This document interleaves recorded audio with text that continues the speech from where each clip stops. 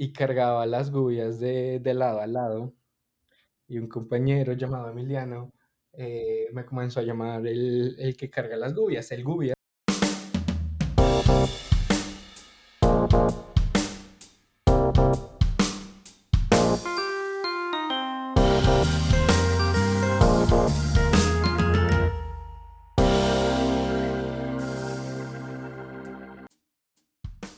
Hola amigos y amantes de la gráfica, bienvenidos al episodio número 59. Les habla su anfitrión, Reinaldo Gil Zambrano, trayéndoles una nueva conversación en español con artistas que usan el grabado y métodos de impresión para hacer algo más allá de lo esperado. Este es un podcast bilingüe y al suscribirte recibes notificaciones de los nuevos episodios semanales en inglés con Miranda Metcalf y en castellano con su servidor. Y todos los días, demostrando que la gráfica está más viva que nunca. Hello Print Friend es traído a ustedes gracias a Speedball, que ha ofrecido un amplio rango de materiales de alta calidad para tu arte desde 1997.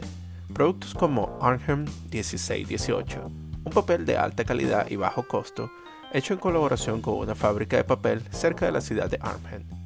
Artistas y maestros impresores como nuestro editor Timothy Pausek lo usan frecuentemente para sus litografías, a su vez que Miles Culver motiva a sus estudiantes a participar en la competencia anual de Speedball Nuevas Impresiones. Así que si estás buscando un papel económico que aguante cualquiera de tus ideas en tintas, visita speedballart.com para que sepas dónde puedes ubicarlo y empezar de una vez tu nueva edición. En el programa de hoy estaré conversando con el artista de origen colombiano Juan Sicar, mejor conocido como el Gubias. Dedicado a las artes desde una temprana edad, gracias al apoyo de sus padres que le otorgaron licencia libre para ensuciarse, Juan Sicar ha encontrado en la gráfica una forma de expresarse y conectar con su entorno. Ahora en medio de su licenciatura en artes, el Gubias continúa creando narrativas en xilografía y linograbado que exploran ideas filosóficas provocativas de existencia y del día a día en imágenes que busca compartir con su comunidad. Así que, sin más preámbulos, súbele las cornetas y acompáñenme a Bogotá para una conversación con el Gubias. Bueno, pues muchas gracias, antes que nada. Yo soy Juan Sicard, pero pues me pueden llamar el Gubias, que es como mi seudónimo para impresión, para grabado o para impresión en general.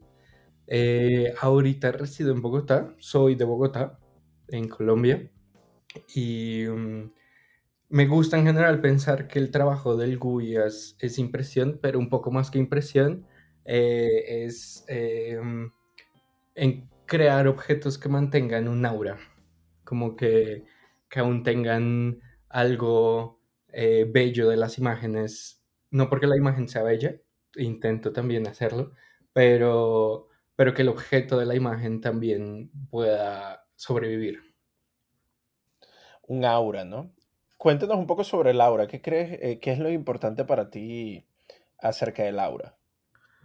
Pues yo estudio artes, sigo estudiando artes y tengo varios profesores que tienen un trauma con Walter Benjamin y creo que nos heredaron ese trauma con Walter Benjamin. Y, y realmente lo que el man dice sobre el aura, como los objetos auráticos y como la reproductibilidad del arte y toda esta vaina, eh, funcionaba en ese momento que fue hace años. Me parece que puede volver a ser muy vigente hoy en día con el Internet y como las imágenes son tan rápidas hoy en día, como el Instagram va a 1000 y es increíble, uno en Instagram, en Pinterest, bueno, por donde sea en Internet, las imágenes van a 1000 y uno coge muchos referentes. Eso es muy bacano. Pero, pero también el punto en el que uno puede tomarse la pausa, agarrar, puede ser el papel, puede ser la tela, puede ser la cosa que sea, pero agarrarla entre tus manos y tomarte el tiempo de decir, pucha, esto está aquí, creo que tiene mucha fuerza. Y eso más o menos es una descripción de lo que sería tu proceso creativo, el de como una esponja ir agarrando o estar abierto a todos estos diferentes estímulos y luego tratar de llevarlos hacia una imagen gráfica. Sí, creo que pues yo soy un poco psycho con mis formas de hacer, y es que soy también un poco obsesivo. Y a mí me pueden contar, me ha pasado que me cuentan una historia en la calle, o un amigo tomando unas cervezas, me cuentan una historia y me queda ahí rondando y tengo que saber más y busco las formas de saber más sobre una historia que puede ser completamente pendeja. Eh, y termino siempre como en mi cabeza con esa idea de agarrar referentes alrededor de eso e intentar encontrarlos donde sea, como que para mí el día a día es una búsqueda de referentes en cualquier conversación, en cualquier parada de bus, eh, como de dónde puedo agarrar para agrandar este proyecto. Pero el tiempo se vuelve un poco como, luego tengo un montón de papeles y bibliotecas de cosas que ni yo mismo entiendo de por qué era un referente. Sí, de verdad, eso pasa, pero es lindo, ¿no? Porque eso es una búsqueda y un crecimiento constante, ¿verdad? Y tal vez las cosas que uno no entiende ahorita, en el futuro uno puede estar un poco más preparado para entenderlas, ¿no? Y tienen un montón, uno les encuentra más el sentido. Pero esta búsqueda que tú tienes diaria, ¿cuándo empezó? ¿Eso es algo que tú empezaste desde pequeño o eso es algo más reciente? Pues creería que no te sé decir. Creo que no te puedo decir como cuando empezó, cuando se ha como modificado a como, como estas búsquedas diarias hoy en día.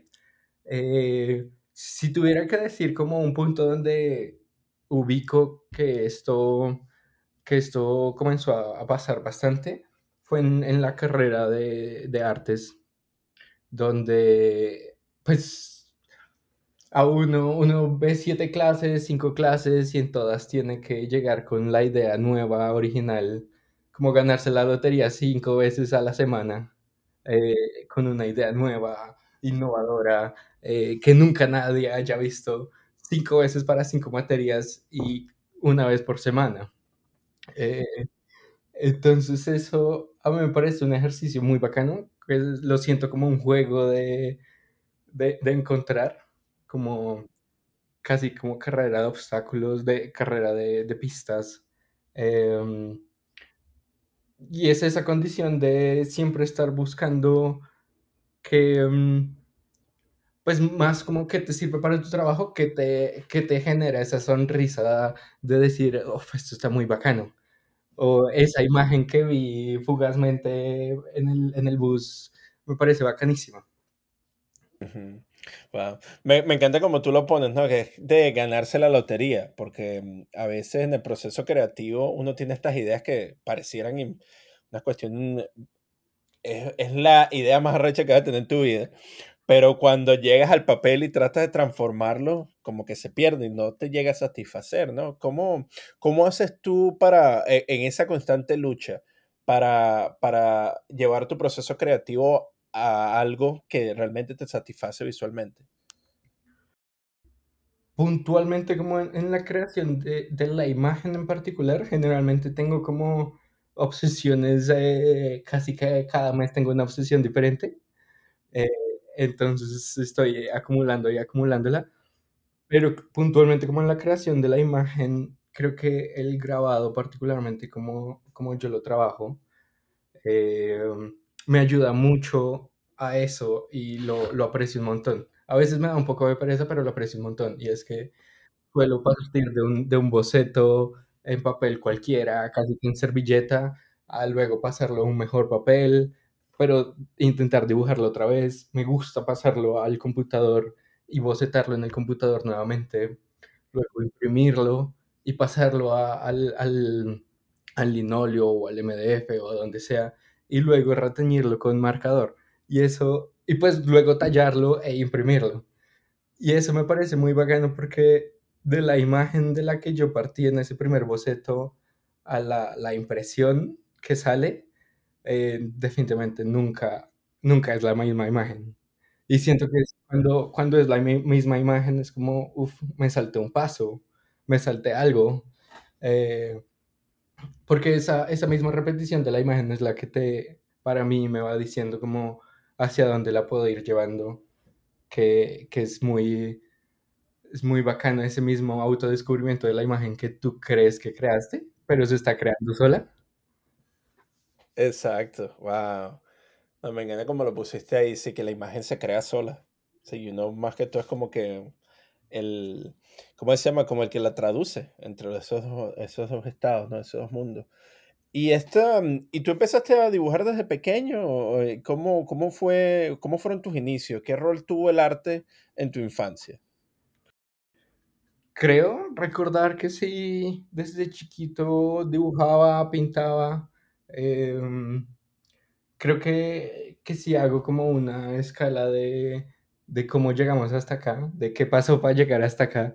Eh, Claramente algunos referentes como en vida habrán sido como pues mis padres, que siempre me permitieron ensuciarme y ensuciar todo. Que creo que eso ayudó. Hoy en día es el problema, hoy en día es que ya están diciendo ya no ensucie más. Es suficiente. Eh, pero sí, creo que esa crianza donde pues ellos dijeron como sí, puede mancharse, puede manchar las paredes, creo que habrá ayudado inconscientemente en algún punto, pero creo que el punto en el colegio también habrá ayudado un montón y fue que varios profesores también fueron como, sí, mánchese, vaya y embárrese, mánchese, embárrela, vaya y rompa algo a ver qué pasa. Que creo que esa libertad a uno le damos como muchas bases para luego hacer locuras como las que uno hace hoy en día. Claro, entonces existe como una especie de libertad y de exploración que has tenido tú desde pequeño, ¿no? Esa oportunidad de ser tú mismo. Ujú. Porque es bonito escuchar eso, porque muchas de las historias que hemos recolectado hasta ahora, muchos de los artistas han tenido una experiencia contraria, en donde todo es muy rígido, y luego ellos encuentran en el arte esa oportunidad de explorar, ¿no? Pero parece que en tu caso sí existía un mundo exterior que te apoyaba, am, y te llevaba a hacer la parte gráfica, ¿no? A hacer el trabajo. Ujú, Sí, totalmente. Creo que cuando me pongo a hablar con otros compañeros que, pues no piensan dedicarse a esto de crear imágenes, llego a la conclusión de si yo no hiciera esto, no tendría ni idea qué haría. ujú. O sea, Sí, estaría perdidísimo. tú dices, ¿ah? Ujú. No, claro. Bueno, entonces encontraste lo que es para ti, que eso es muy bueno. Pero me decías que todavía estás estudiando. Sí, todavía estoy en la carrera, como Ujú. en el pregrado. En el pregrado. ¿Y qué carrera estás estudiando ahorita? Ahorita estoy estudiando artes visuales aquí en Bogotá, con el énfasis particularmente es gráfico. Eh, Debo hacer la aclaración de que probé los otros dos énfasis y no fue lo mío, pero creo que eso ayudó como a entender varias cosas. Cuando dices los otros dos énfasis, ¿a qué te refieres?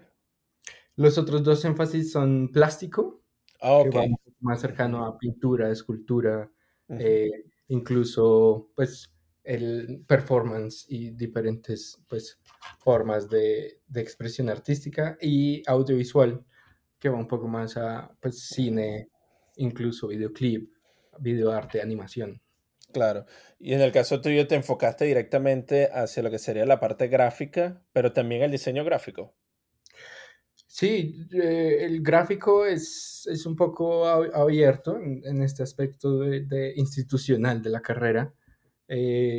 Y de hecho me gusta bastante verlo así, de que el mundo gráfico pues puede ir mucho más allá del póster, ¿no? Eh, Tiene pues la impresión, tiene muy cercano el diseño gráfico que me parece que es una, un, como la eterna pelea entre el arte y el diseño gráfico. Eh,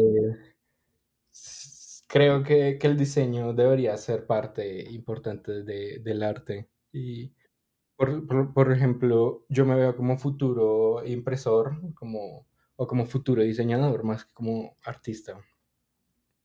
Ah, interesante. No sé, cuando tú describes eso me llama viene a mi mente artistas como Shepard Fairey, ¿no? Que hacen como una especie de vínculo entre los dos. Sí, sí, sí, sí. Shepard, es un gran referente para mí en general. Sí, siempre me ha gustado un montón y siempre lo he seguido bien de cerca. Pues no de cerca como personalmente, sino de cerca como en qué andará ahorita. Ujú. Sí, claro, ¿no? Y sí, el nivel de producción que él tiene es increíble. Pero claro, ¿no? Existe como una especie de inicio de diseño, ¿verdad? Pero luego se adapta, ¿no? Ese diseño se lleva a otros procesos gráficos, como la serigrafía, se lleva también a los murales, al stencil, a instalaciones urbanas, ¿no? Entonces Sí, parece que sí, existe como una especie de aplicación, ¿no? A diferentes espacios. sí, eso me parece muy bacano, como pues eternamente uno ha peleado contra la institución del museo y que el cubo blanco y todas estas vainas. Pero hay algo que del diseño yo siempre he querido agarrar y me parece como a futuros cercano en el trabajo del Gubias. Creo que la filosofía debería ser de la utilidad del arte o la utilidad más bien como la utilidad de la impresión, ¿no? Como cuando nosotros imprimimos, creamos un objeto, pero este objeto debería tener una utilidad para la gente que lo va a tener. Eh, Siendo la impresión algo como que se puede no decir masivo, sino como tener más de una cantidad para que más gente pueda utilizarlo. Claro, sí, los múltiples democráticos, como eso se la describe. Pero, ok, entonces, ¿qué es exactamente, o sea, cómo llegas tú a la gráfica? O sea, durante, haciendo todos estos diferentes estudios, ¿fue durante la institución?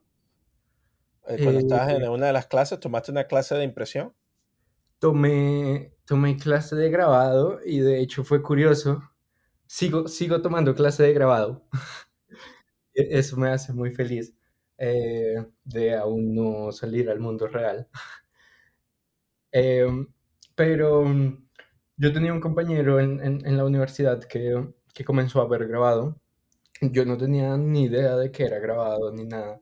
Había alguna vez hecho, pero talla en madera y talla en metal, pero para joyería o para otro tipo de vainas, que me había acercado materialmente a lo que luego trabajé.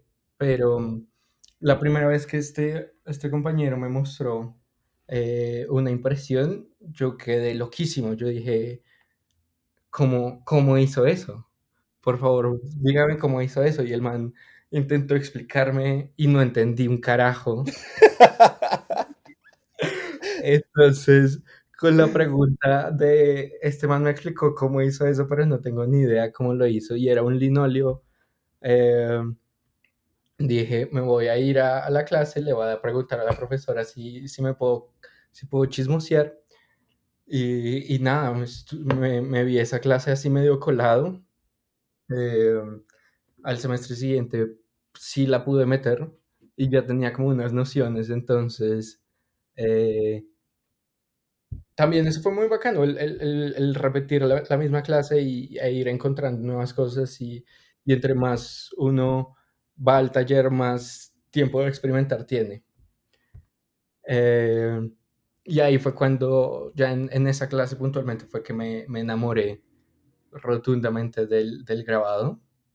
En especial, creo que el punto en el que como que uno me enamoré realmente fue cuando uno termina de tallar su primera plancha y pasa por primera vez el rodillo y como que descubre esa primera imagen, como que esa imagen surge por primera vez en la tinta negra. Para mí ese momento fue como, no, esto está muy bacano. Sí. No, y sí, esa experiencia es muy linda, ¿no? Experiencia muy linda. ¿Y tú crees que te pasa cada vez que haces un tallado nuevo? Esa emoción, ¿no? Que se recibe cuando pasas el rodillo. Sí, sí, realmente creo que todavía me pasa y todavía cuando estoy cerca de terminar la plancha, digo como, será que lo imprimimos hoy o lo imprimimos mañana?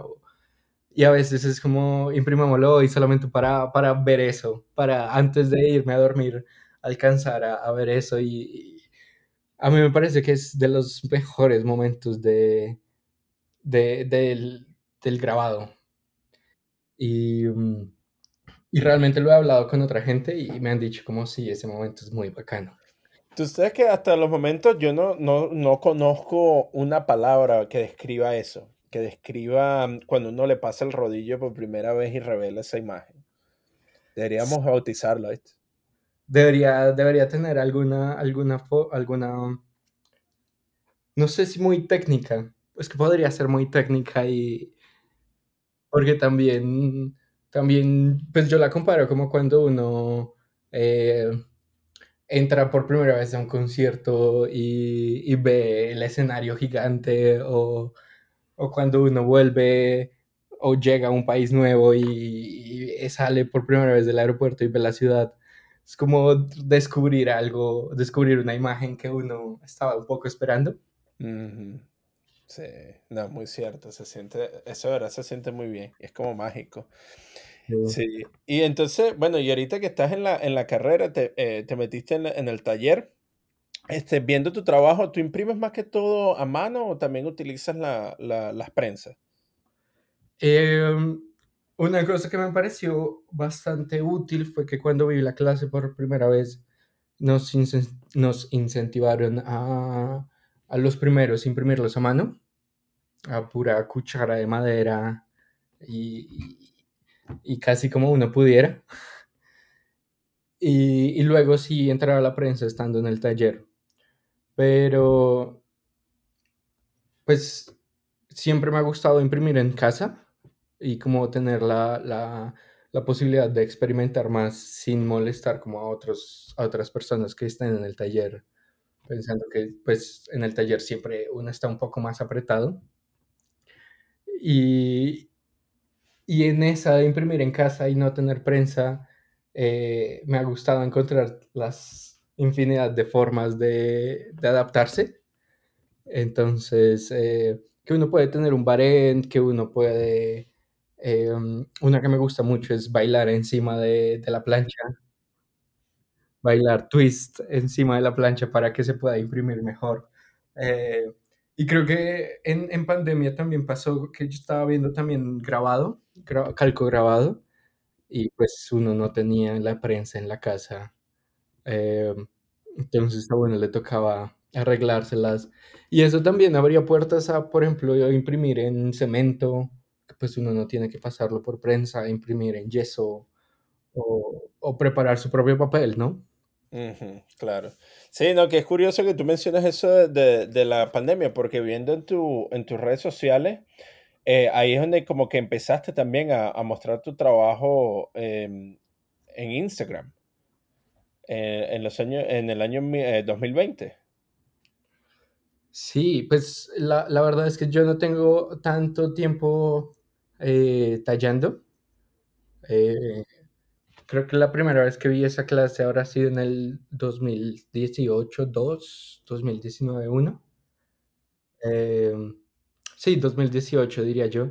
Eh, y fue hasta después de la clase y comenzando la pandemia que decidí cómo hacer la división. Era más técnica la división como de mi cuenta personal prácticamente y mi cuenta de grabado, de impresión.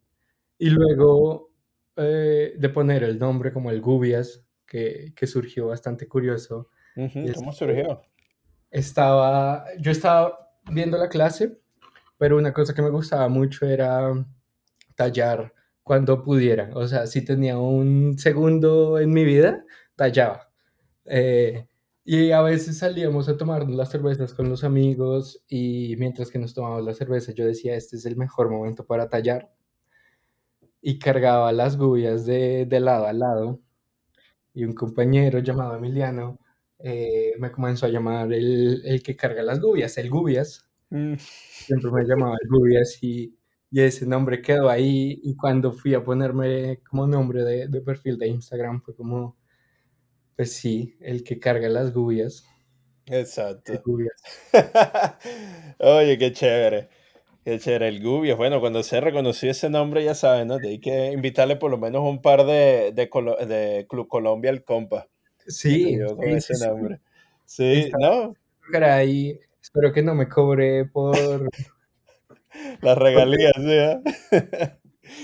No, pero fino. Bueno, pero entonces nos estabas mencionando anteriormente de que tú buscas que la obra tenga un impacto y una utilidad con la comunidad o con la sociedad, ¿no? Aparte del hecho de que puedan ser múltiples. ¿Qué es exactamente lo que tú buscas comunicar? O alguna de las cosas que buscas tú llevarle a la gente. pues personalmente pienso que,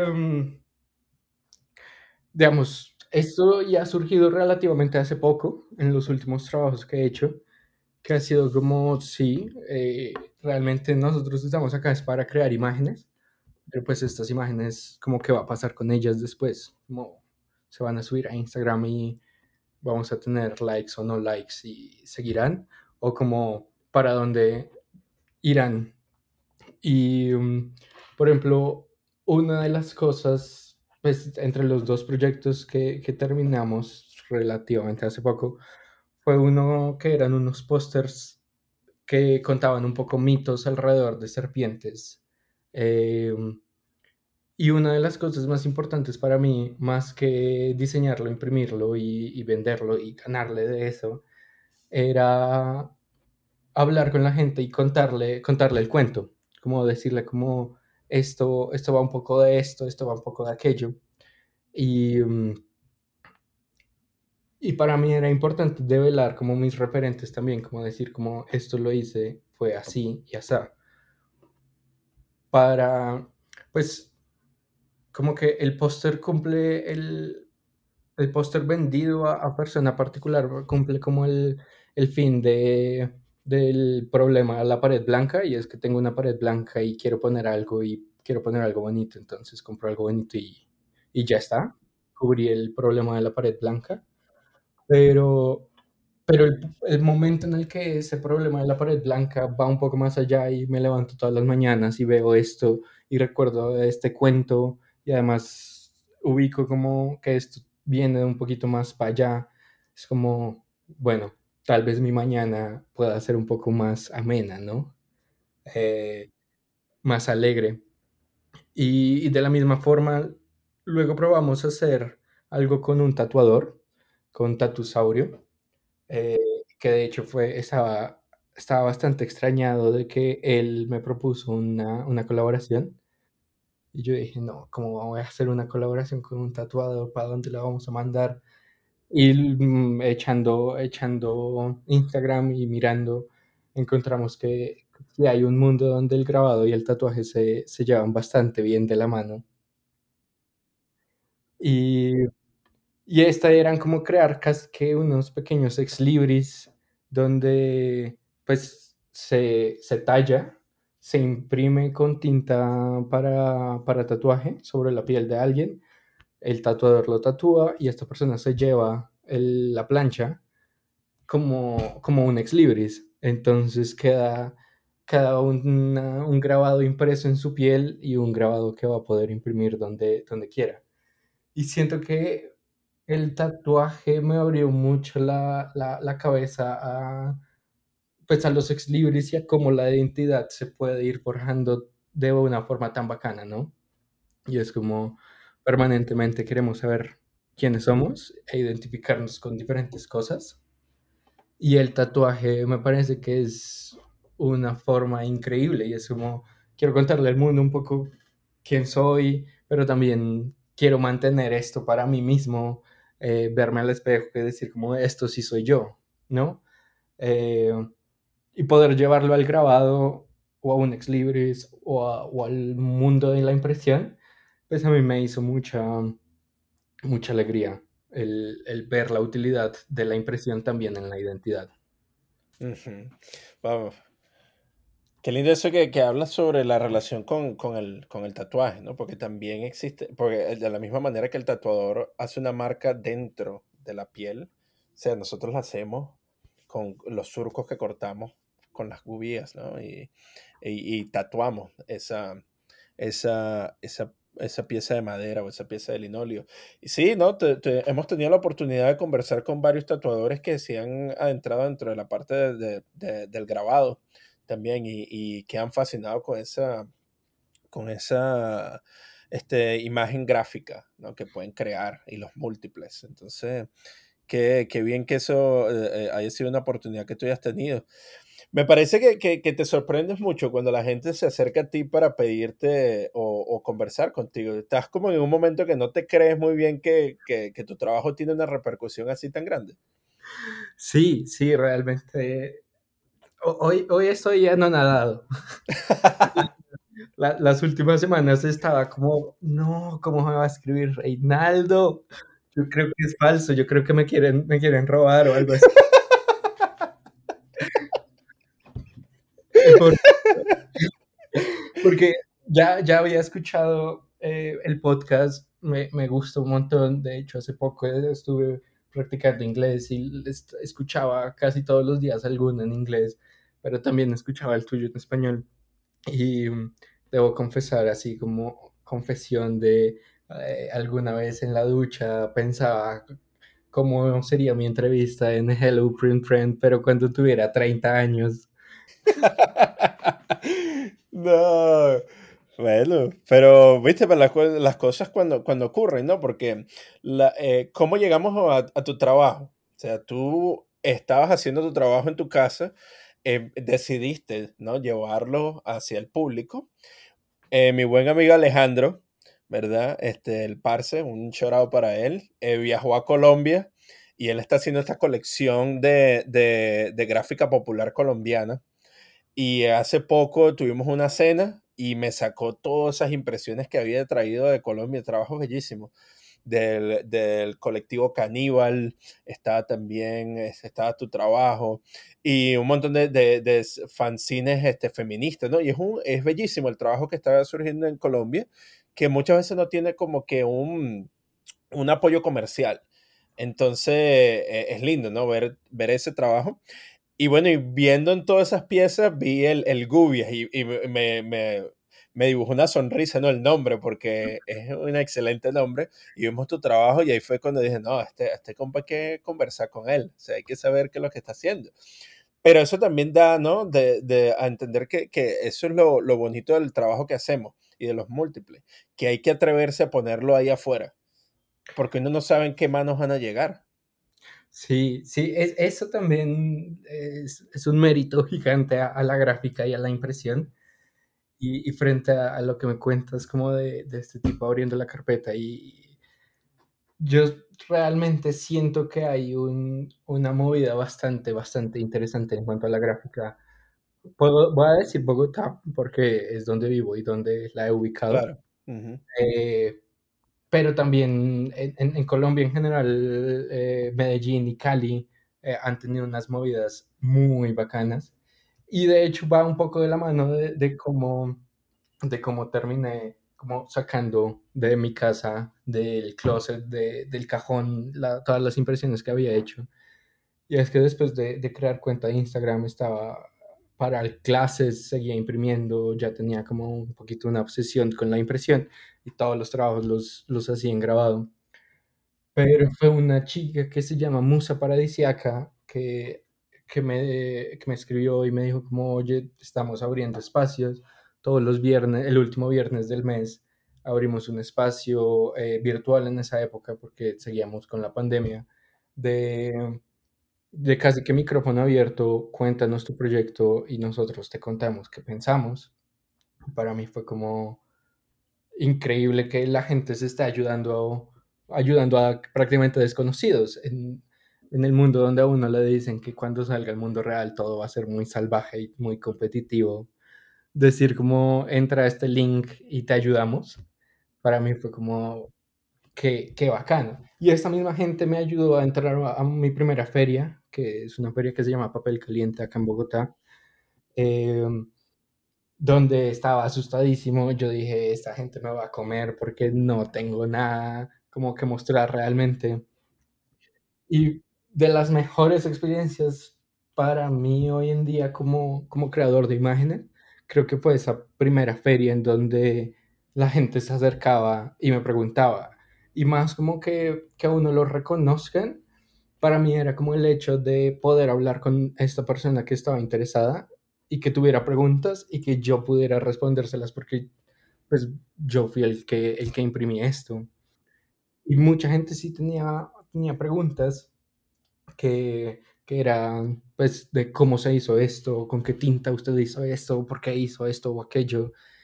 Y creo que ese primer acercamiento para mí fue como increíble, que me ha dado un poco la guía de definitivamente yo quiero en algún futuro dictar grabado o enseñar. Como que la enseñanza para mí es como el siguiente paso que debería dar el Gubias. Sí. Eh, Ujú. y de Y esta es, manera, y en esta feria encontré unos referentes muy bacanos alrededor de como qué está sucediendo en Bogotá particularmente. ujú. Sí, en Bogotá hemos tenido la oportunidad de conversar con el Instituto Bogotano de Corte, también déjame ver si me acuerdo aquí el nombre, Manuela Lara, también artista colombiana. Sí, hemos tenido la oportunidad de conversar con varios y con Tavo Garabato Ah, también, que es un duro. Y sí, no, y eso me alegra mucho porque muchas cosas que tú mencionaste muy bien, el sentido de solidaridad, el sentido del intercambio, el sentido de elevar, de ayudarnos y elevarnos juntos para el bien de la gráfica, ¿no? Y de la creación de imagen, de compartirla y de que sea mejor. Y eso es algo que si has tenido la oportunidad de escuchar mucho, algunas de las entrevistas que hemos hecho en inglés o en español, muchísima gente, no importa de dónde viene, tiene un sentido y un sentimiento parecido. ¿Ve? Entonces, como que hay esta unión, ¿no? Que existe por medio de la gráfica a nivel mundial.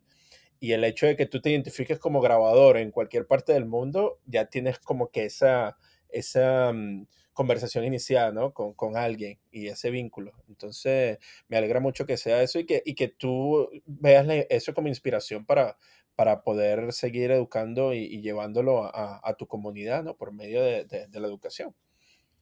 Eso es muy, muy, muy lindo. Pero también te quería preguntar, porque ahorita estás en medio de las clases, trabajando, haciendo tu trabajo de pregrado. ¿Qué aspiraciones tienes tú para el futuro? ¿Qué te gustaría hacer para el futuro? Eh, digamos, tengo varias locas ideas al corto, mediano y largo plazo, así como de ducha, de antes de dormir, del bus, de trancón, que uno va pensando. Eh, ahorita, como tal, el Gubias a corto plazo está trabajando en crear un juego de mesa en grabado, y pensando bastante como en la utilidad de la impresión, en la impresión local y la reproductibilidad debería tener una utilidad para la gente y, y casi que dejar. Siempre he tenido la pelea con que el grabado tiene que ser muy pulcro, papel, algodón, que la vaina, que no lo toque, que con guantes. Cuando Posada imprimía juegos de mesa, cuando los comienzos de las cartas fueron en la imprenta, cuando realmente los grabados parten de que fue la forma más útil de manejar la información. Entonces, el miedo de coger un grabado y realmente agarrarlo con las manos, siento que es el siguiente paso y el entretenimiento de qué puede pasar con, con el juego. Eh, Además de que es un proyecto que piensa mucho como las primeras cartas surgieron de la impresión, de la imprenta, de los tipos móviles y luego pues de estos mismos también vino el tarot, vino las cartas de póker, vino un montón de cosas que en la forma en la que me gusta trabajar como Algubias es como la técnica habla de la técnica, que suena un poco estúpido, pero como cuando hablamos de grabado, podemos hablar de grabado haciendo grabado. Y es como dar ese guiño a todos estos referentes por los que hemos llegado hasta hoy en día tecnológicamente, ¿no? Como las imprentas han sido como la historia de la tecnología hasta hoy en día y la historia de las imágenes. Sí. Eh, Ujú. Eh, el, sí, sí, perdón. No, dime, dime. No, tranquilo. A mediano creo que lo veo muy como el taller. Yo agradezco un montón a como mis profesoras de la universidad y bla, pero, pero creo que me hubiera gustado ver grabado de una manera diferente. En el taller de grabado uno solía ponerse ansioso porque la impresión no salió, porque muy poca tinta, muy poca presión, toca tener 5 perfectas para la próxima clase, para la entrega. Eh, y era más la ansiedad que el disfrute de estar en el taller. Creo que uno debería disfrutarse mucho estar ahí y ver qué pasa. Entonces siento que el siguiente a mediano plazo del Gubias deberían ser como abrir el taller a el disfrute. Creo que más que transferir como la información, no enseñar, porque pues uno, siento que uno no enseña, no es el profesor que va a mostrar algo que sabe a gente que no sabe, sino como el descubrimiento comunitario de la técnica eh, sería el siguiente paso, pero más que la técnica, siento que puede ser como lo bacano que hay en el grabado, que es el cambio de chip en el dibujo, y es que uno tiene que dibujar en negativo, en algún punto tiene que dibujar más de una vez la misma imagen, tiene que pensar las vainas al revés. Ese cambio de chip me parece muy bacano y, y más que ese cambio de chip, también el trabajo como si yo estoy viendo un taller con más gente, ¿por qué no trabajar con más gente el grabado, la impresión? Eh, el simple hecho de que hoy, pues, en los talleres a los que yo he visto, se enseña la técnica, se talla, se imprime y uno se lleva su propia plancha y su propia impresión. Pero teniendo la posibilidad de imprimir más de uno, porque yo no imprimo uno para el otro y otro para mí, ¿no? Eh, entonces, creo que la gráfica tiene eso que estábamos hablando de que es muy comunitaria y creo que ese punto podría ser como el siguiente paso en el taller, como abriendo el taller, como Mm. casa abierta del Gubias. O sea, buscarías abrir un taller, el Gubias. Me Sí, gusta, sí, sí, creo. excelente. Sí, aquí, bueno, cualquier cosa que podemos ayudarte, ahí nos pegas un grito.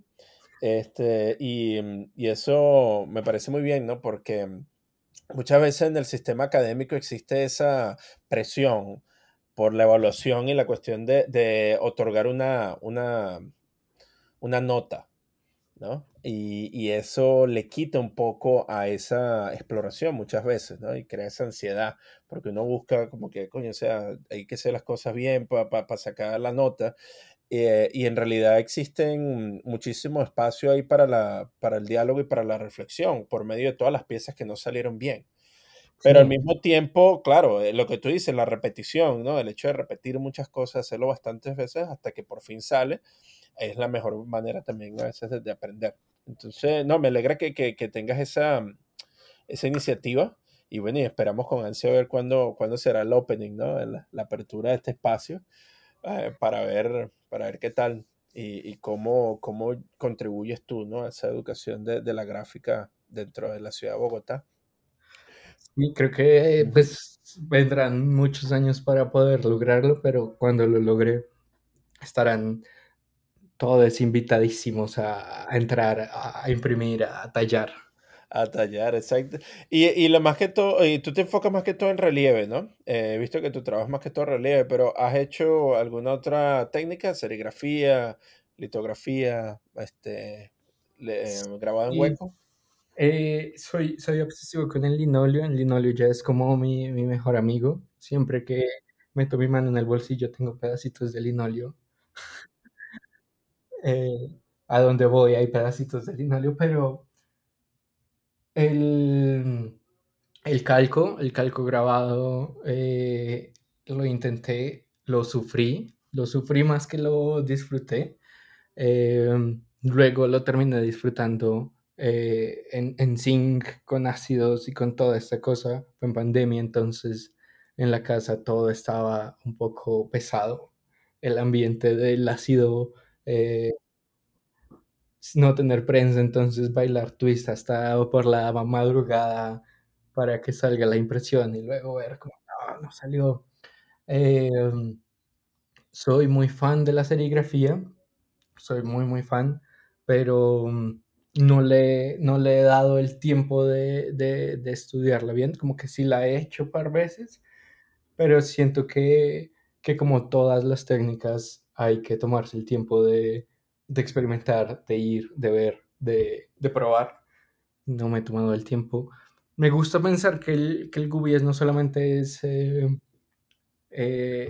grabado en relieve, sino que puede llegar a cualquier tipo de impresión. Eh, la Lito, la he intentado un par de veces, me ha gustado un montón. Creo que soy fan de todas las formas de impresión, desde, desde offset hasta hueco grabado. Em, pero por ahora el tiempo que me he tomado ha sido en relieve. Ujú. No, y eso está bien. Eso está bien. Y bueno, y me alegra también y me emociona mucho la idea de que estás creando ese juego de mesa con las cartas, ¿no? Me viene a mi mente la conversación que tuvimos con Tomás Hijo, artista español, ilustrador magnífico, que hizo una serie de cartas del tarot con Guillermo del Toro. Y ese, bueno, en el episodio número 3 creo que es que de nuestra serie en donde sale él hablando sobre eso.